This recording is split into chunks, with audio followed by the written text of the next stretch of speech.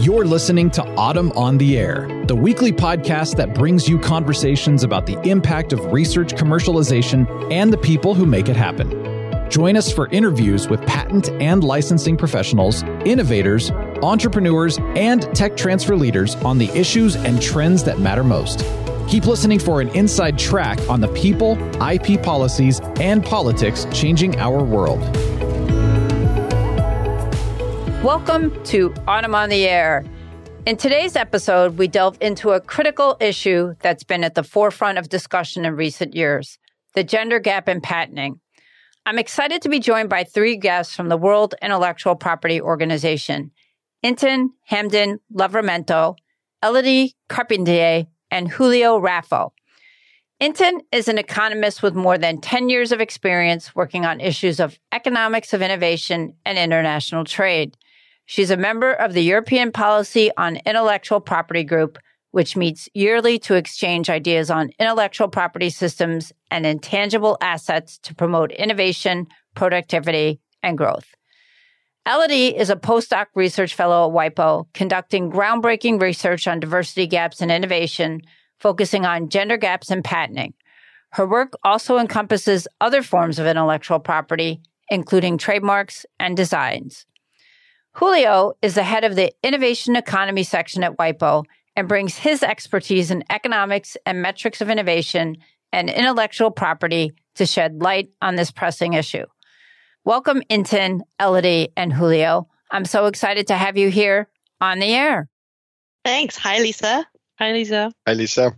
Well, thank you all so much for joining me today. And I'm really excited to be talking to you about the report published by WIPO in April of this year entitled The Global Gender Gap in Innovation and Creativity. So let's go ahead and get into it because there's quite a bit in that report. So, Intan, I wanted to start off by asking you, I know WIPO's work and research on the gender gap in patenting has been going on for quite some time. In fact, I understand that WIPO published its first report on the gender gap in patenting in 2016.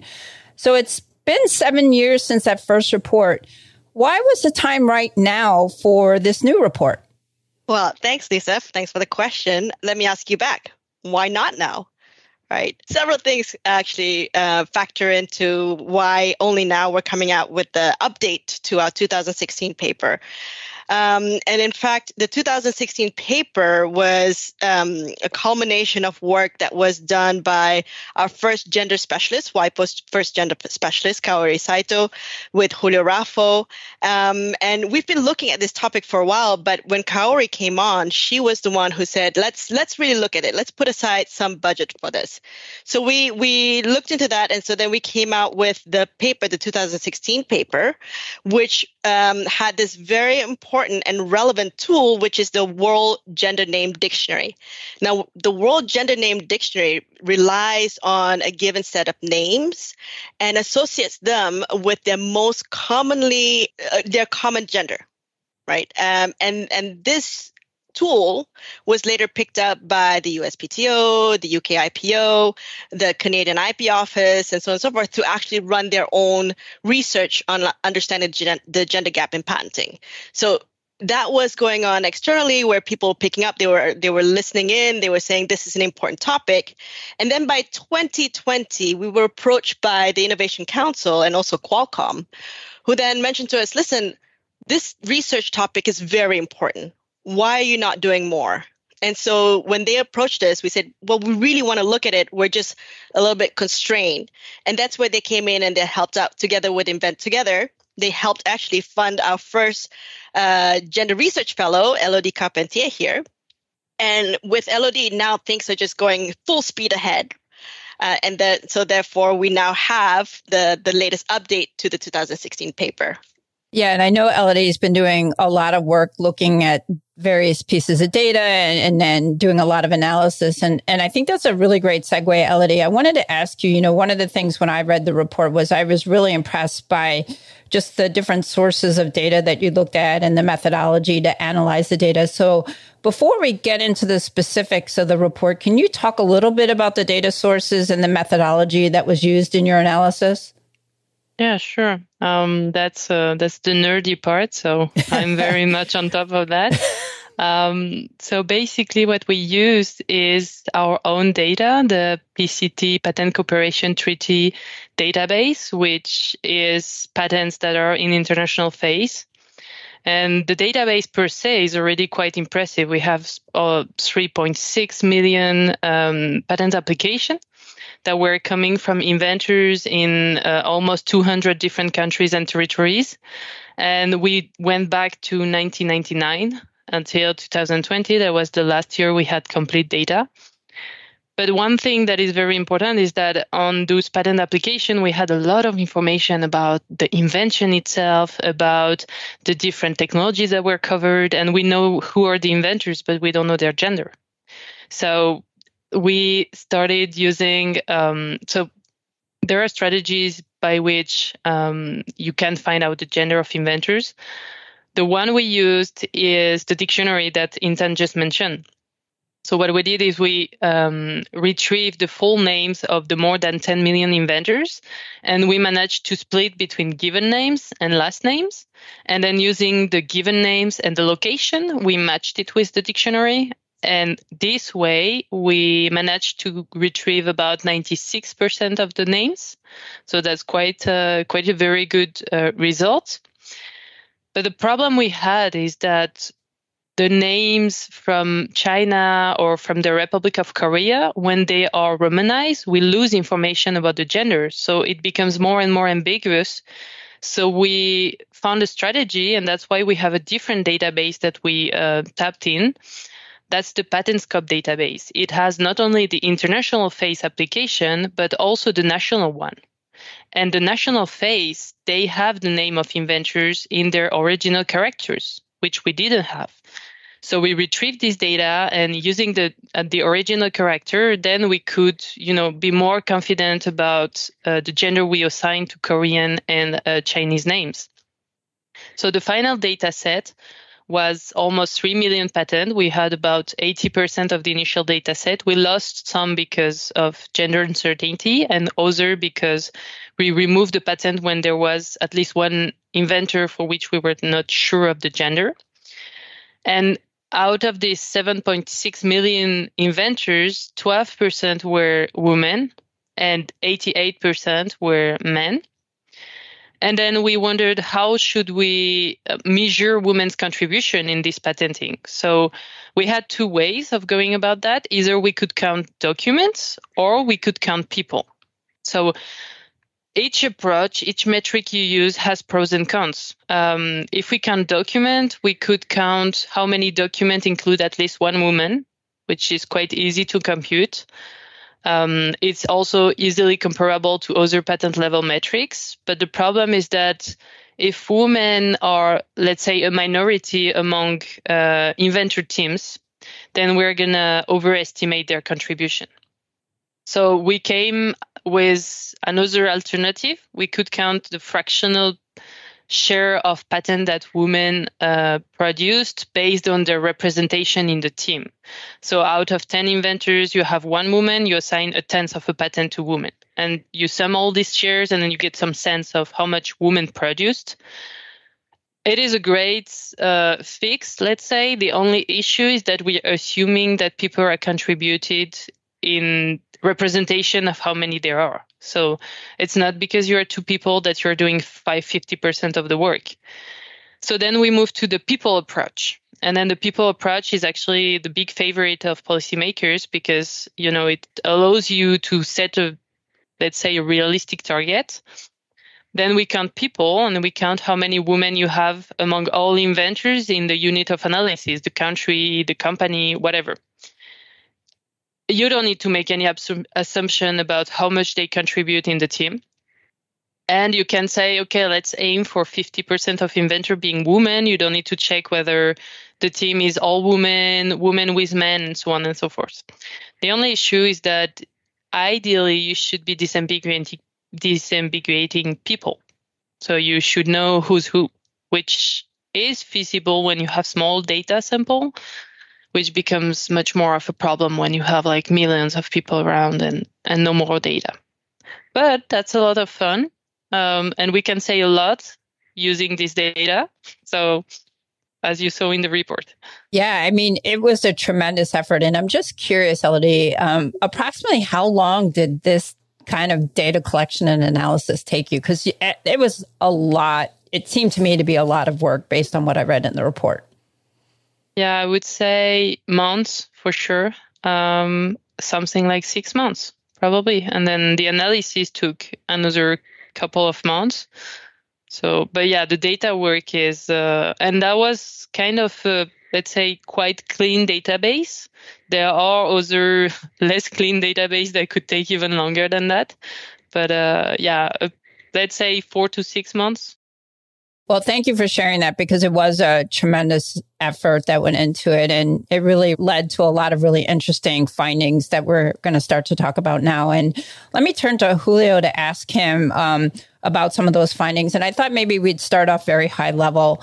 So Julio, after looking at the data from 2 decades of patent filings in all of the countries in the world, the report mentions that you found 23% of the patents included at least one woman as a listed inventor, while 96% of the patents included at least one man as an inventor. Additionally, the report also says that you found that only 4% of international patents were invented exclusively by women, either as a single inventor or part of a team of women inventors. So in terms of innovation, women generated 1 in 10 patents, which leaves men producing the other 9.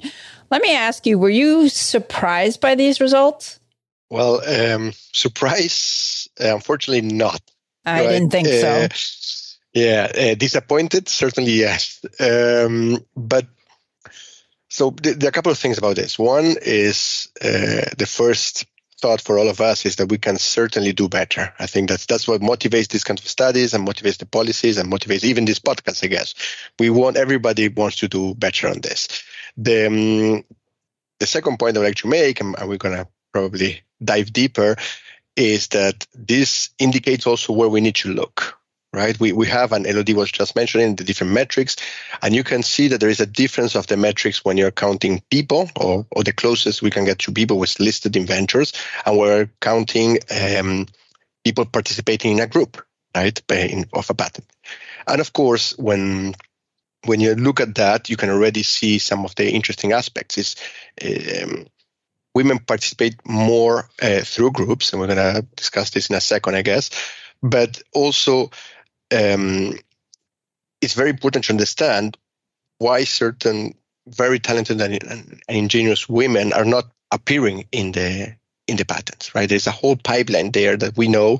We know that women, girls in primary and secondary school, but then women are graduating from universities and more from STEM kind of fields, and yet we are not observing those cohorts appearing in the patents.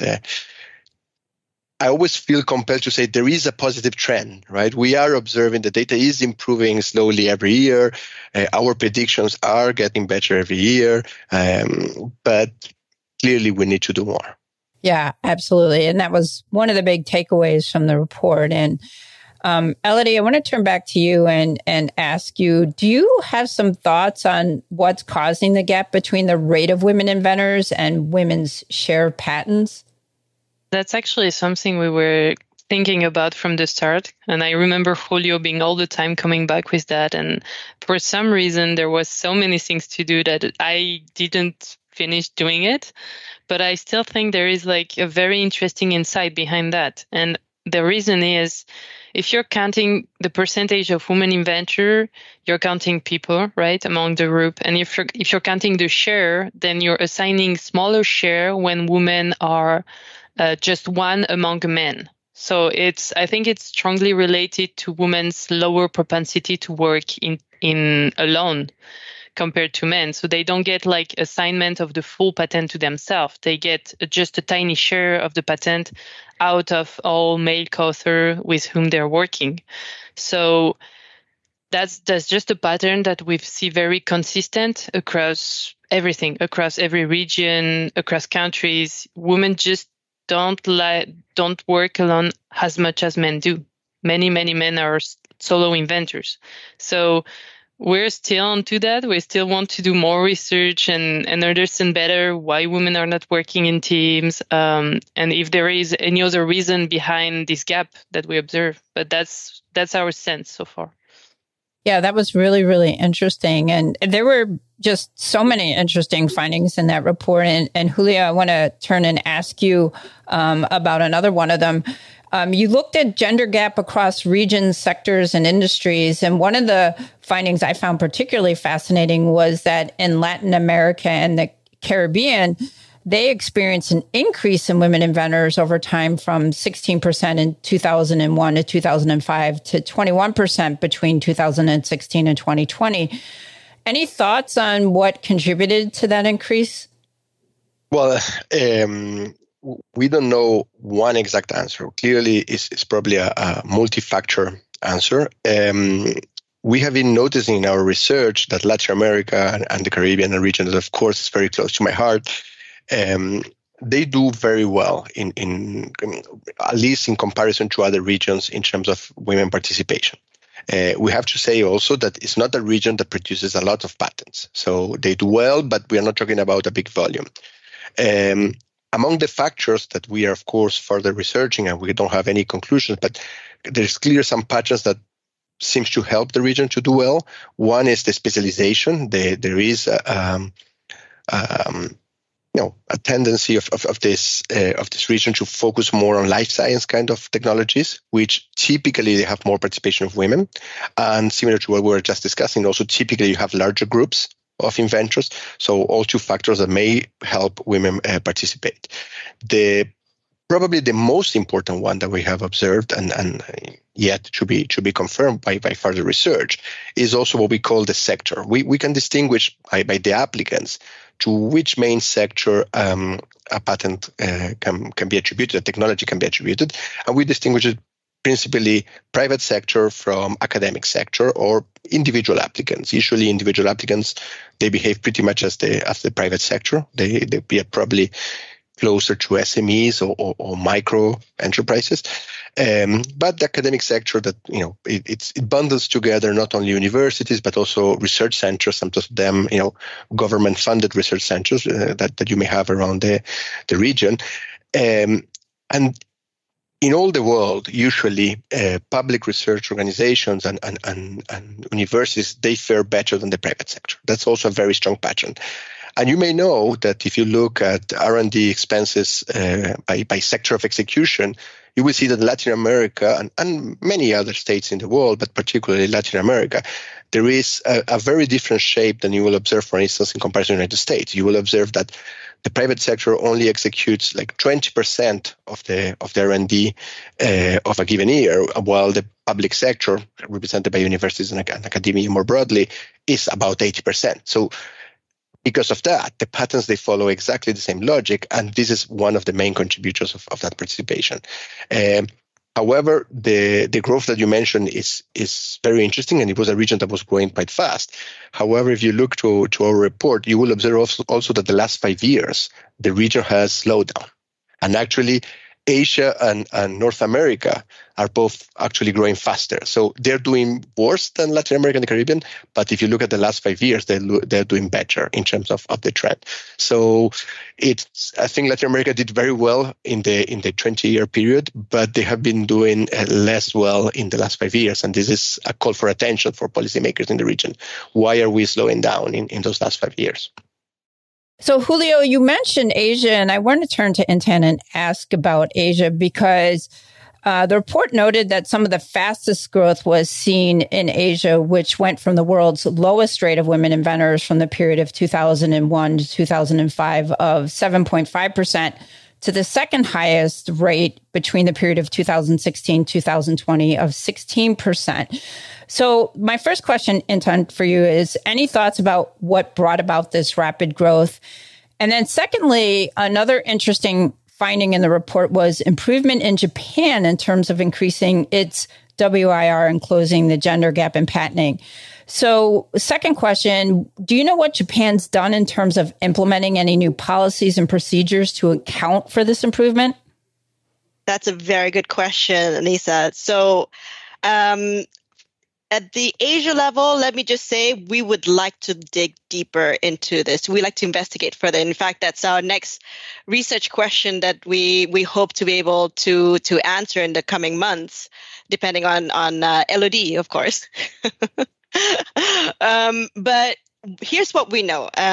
We co-organized this online seminar series on the IP gender diversity gaps across regions. And we do this with Invent Together.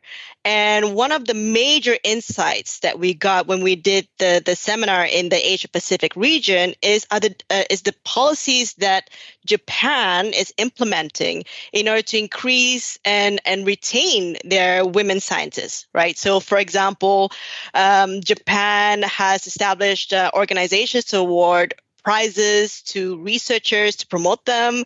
You have the Marie Curie Award for early career researchers in science and technology. And then you have, for example, University of Tokyo implementing a plan for gender equality with a 5-year target.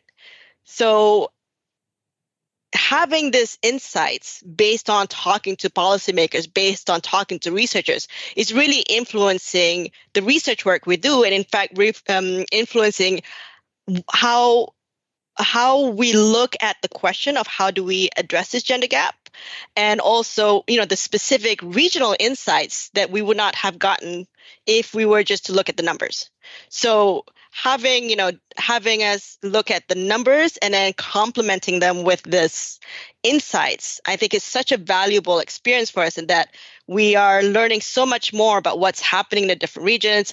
And hopefully, by the time the report comes out, we will be able to actually determine or identify specific policies, specific targeted actions that are making a difference.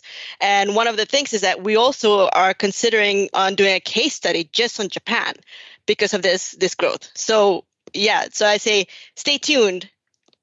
We possibly have some answers in the near future. Absolutely. I think we should put Elodie on that case study of Japan as soon as possible, because it sounds like they're really doing some amazing things that could benefit. I'm even thinking like the U.S., where the USPTO has put out a report that, our women inventor rate and the number of women on patents is really not good as well. And not to give you more work, Elodie, but I want to turn to you and ask about another interesting finding in the report, which was women inventor rate was found to be the highest in Spain, Colombia, Brazil, Chile, Mexico, and Egypt, which I found absolutely fascinating. Because it was a very interesting and diverse group of countries. So do you have any thoughts as to why the women inventor rate was so high in these countries? So regarding the Latin American countries, we bounce back to what Julio was mentioning before. We get some sense from their industrial specialization, from the strengths of the academic sector, but this is a very raw ranking. So we're just using the metric, the woman inventor rate, and we're ranking countries. So we wondered what would happen if we take off the effect of the industrial specialization, for instance. So that's where we came with this inclusivity index, which is just basically normalizing the industrial specialization of countries and then ranking them again. And what we're seeing is that, for instance, Germany was towards the bottom of the ranking, and it's just the 31 top patenting country in the world. It's not all countries in the world. So, but they have a very strong mechanical industry, and then they show up toward the end. And then we have Scandinavian countries, which we know are famous for being offering better opportunity to women in society more generally. And they happen to have, for instance, a strong electrical engineering industry. So we thought industry is the thing we should look at. So when we repeat the ranking controlling for the industrial specialization, what we see is that some countries are moving places, they are moving ranks, but not enough to switch side, not enough to be below the world's average when they were above, and vice versa. So our conclusion was that we feel that the industrial specialization is something huge. Maybe it's not the main driver of the gender gap. There's something else. There are many other things. So we're pursuing the research. And we're really trying to seize the importance of each of those factors in explaining the gender gap. That's probably our next research paper forthcoming. And we're trying to see how much, for instance, the size of team matters, how much the industrial specialization matters, how much the academic contribution to innovation matters, and probably other factors to come. I think, Elodie, we need to clone you a couple times. That would be lovely. Do you have a twin or something that we can? I'm sure if we search well, we will find it. Yeah, because I was going to say there's so many interesting aspects to this report. It's great to hear that you're going to be following up on a lot of them, but it's going to take some time, obviously. So, and I want to go back to something you mentioned about the Scandinavian countries. And Julio, I'll jump and ask you this.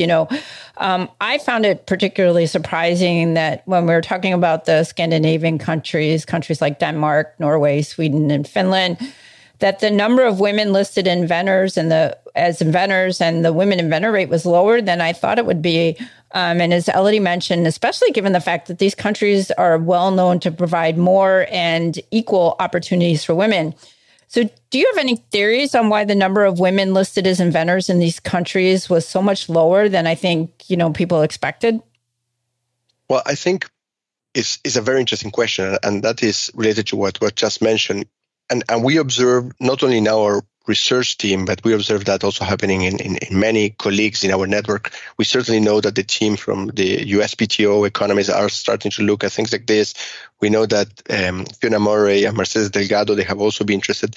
So there is this idea that there are several factors affecting what's going on. So the relation between women participation, at least in patents, but I would say IP more broadly, it's not linear with what you would expect from a country, from the development of a country, or even if you want the social inclusivity of a country, right? Because those Nordic countries that you mentioned usually have a quite good social system that you would expect them to participate more, let women participate more. So we know this ratio is not linear, and the dimensions that we are trying to look at, all of us, the main ones are started to be more clear at this point, and we know where to do. But we need to do a lot of research, and thankfully, we are inspiring, all of us are inspiring other researchers, including those I just mentioned, that also have inspired us, and we hopefully are inspiring them.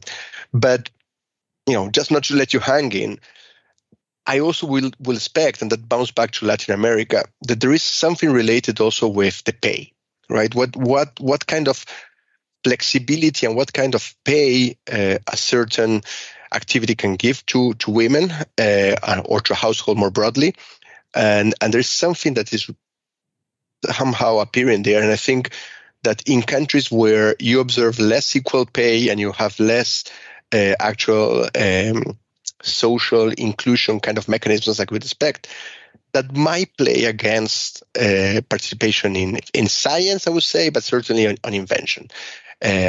But we don't have yet the research that fully backs up this. So this is an hypothesis that we're liking to look. And maybe some of the people listening to the podcast have better ideas. We would love to hear in the comments. But we think there is something happening around that.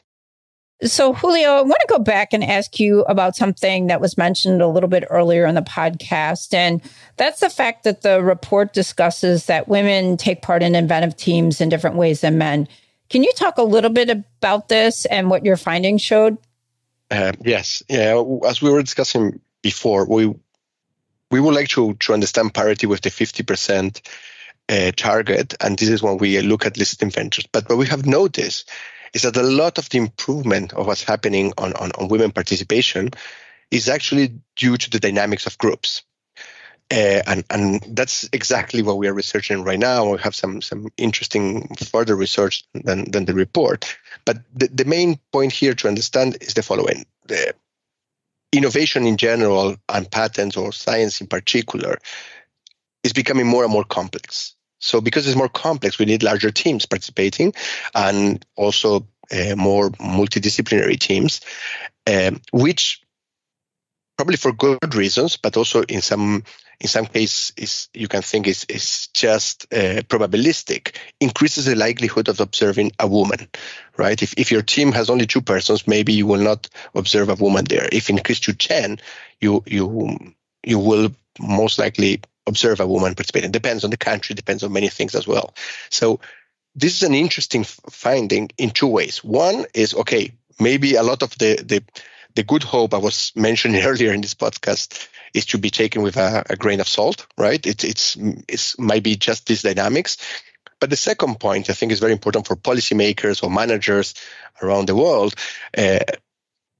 that clearly one point to intervene on the gender is to understand the dynamics of groups, understands how groups are formed of researchers, of inventors, also who is the gatekeeper of those teams, and who can exert mentoring. And we know a little bit of this, that many initiatives in many countries have to do with mentoring, right? They have these mentorship programs, but we don't know how effective they are. We need to be also sincere there. We know they exist, but we don't know how effective they are.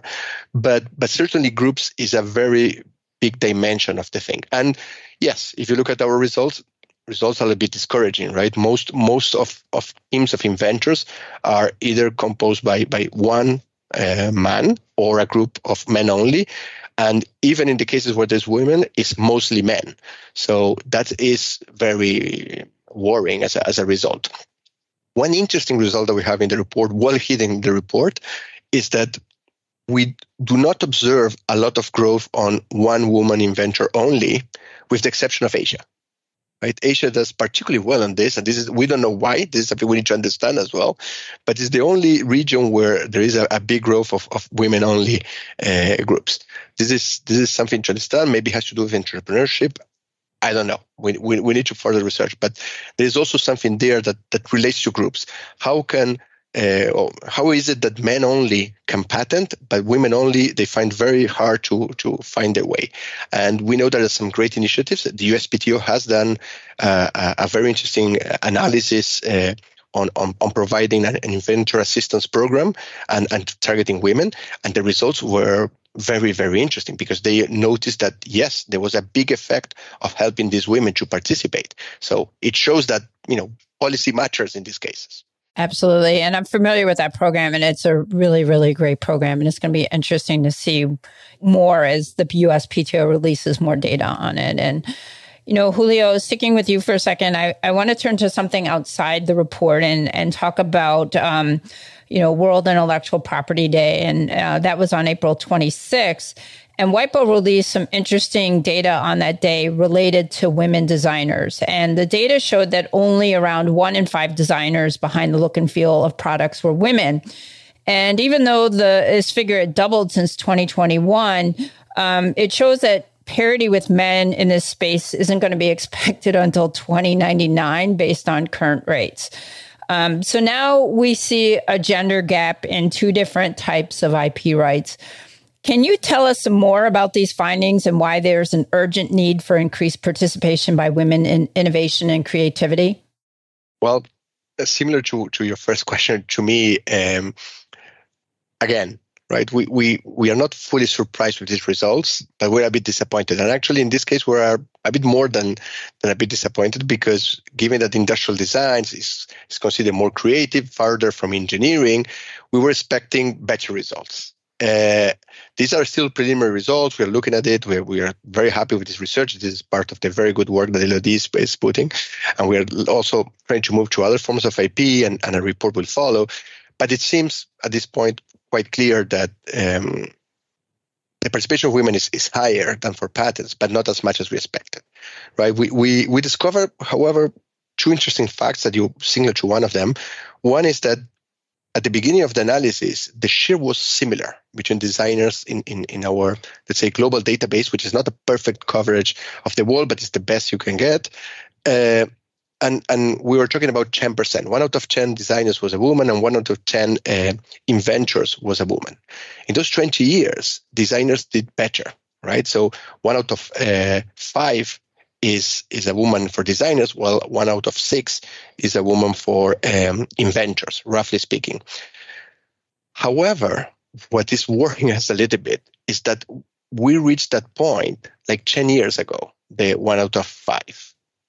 And since then, it's just kind of flatlined, right? It's a severe slowdown. So we're even thinking, because the 20% barrier is something that we're observing in many, many indicators that we're doing. And we observe a pattern. We're not saying there is a rule there, but we wonder if there's some kind of glass ceiling that because it's always around 20%. It's very hard to break that 20%. Of course, if you go to certain fields, if you go to certain countries, we can break that. But in the general trends, we are never far from that 20%, which is very far from parity. Very, very far from parity. And Intan, let me ask you, I want to go back to talking about women in STEM. And the report found that women inventors tended to concentrate in specific industries with little change over time, and that nearly 30% of women inventors were in biotech, food chemistry, and pharmaceuticals, and less than 10% were in electrical and mechanical engineering. So what do you think can be done to encourage more women to go into engineering? Well, I think there are two things that we need to untangle a little bit here. The first is the need to encourage women into STEM fields, and then the need to make sure that once they're in those fields, that they stay. Right. So those are two very important things that we need to address each on its own. So when we look at encouraging women into STEM field, this is one part of the equation. We know that, for example, in some Asian, African, Arab countries, right, the share of women graduates in STEM is almost close to parity. So there is like a move of women into these STEM fields. And in fact, in some Asian and Arab countries, they account for the majority. So the numbers that we see is actually quite encouraging. But disappointingly, when we look at the patenting figures, right, and so the numbers that you talk about, like the 30% of women inventors in biotechnology and so on and so forth, what's happening, right? So when we look at the career progression of scientists, over, when they start from university and so on. So the UK IPO actually in their 2018 study, they actually looked at it. They looked at the gender profiles in worldwide patenting. They looked at the share of graduates at the undergrad, at the bachelor's, graduate, and doctorate degree. And then they tracked. And in fact, what they found was that in the UK, from bachelor's to graduate degrees, women accounted for the majority of the scientist population.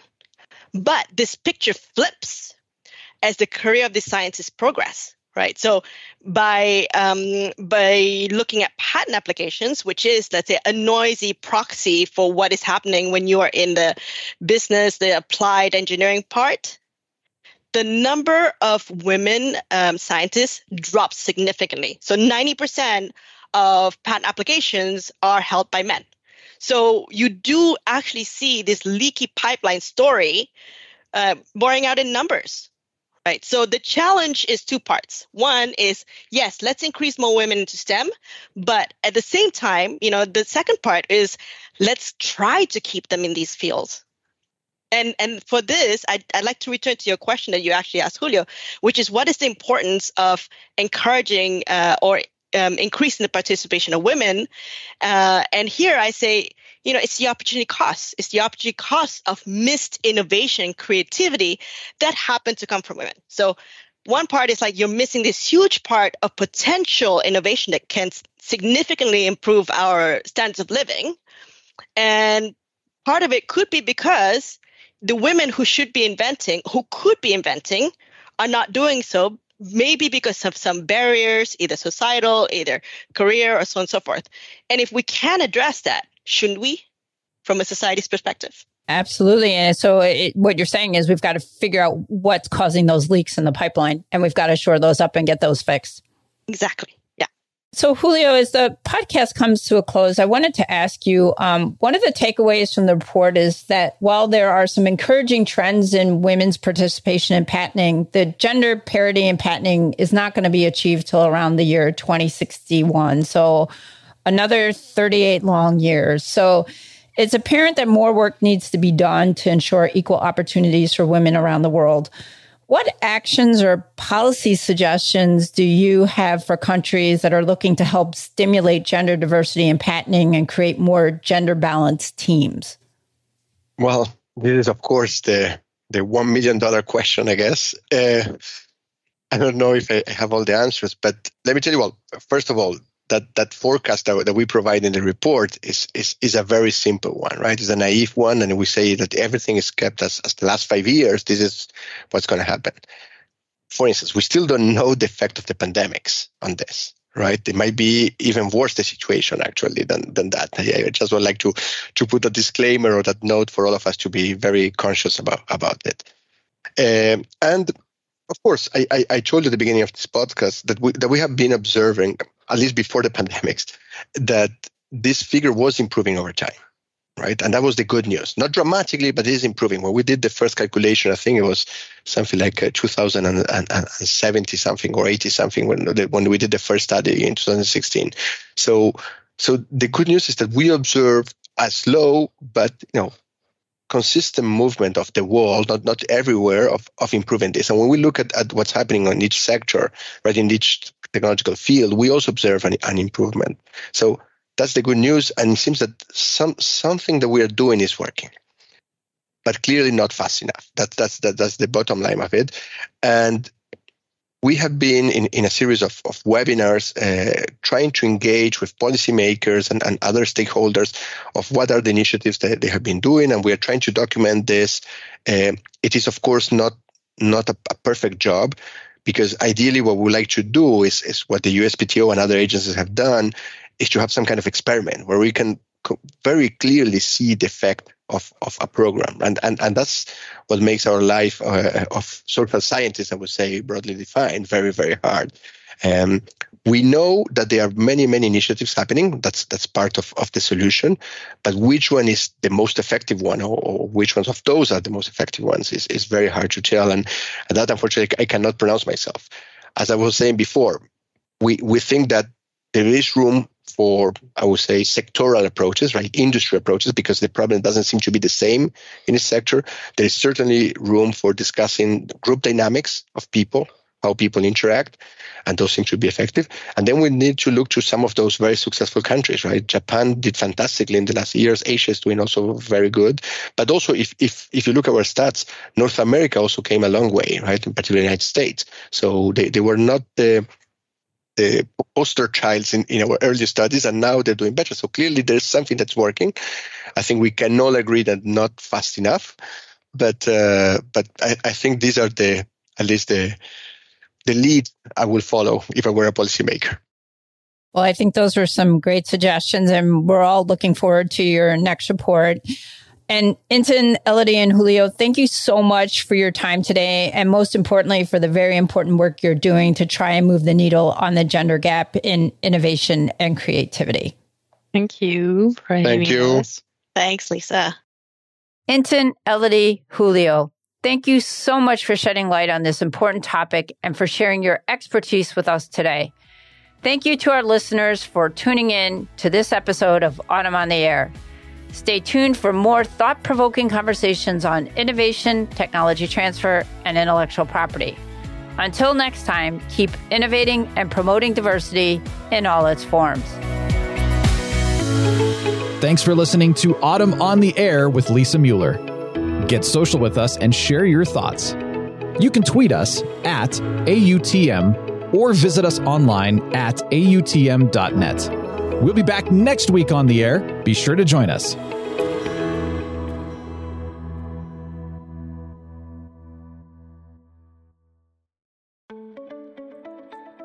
New to tech transfer or a seasoned pro?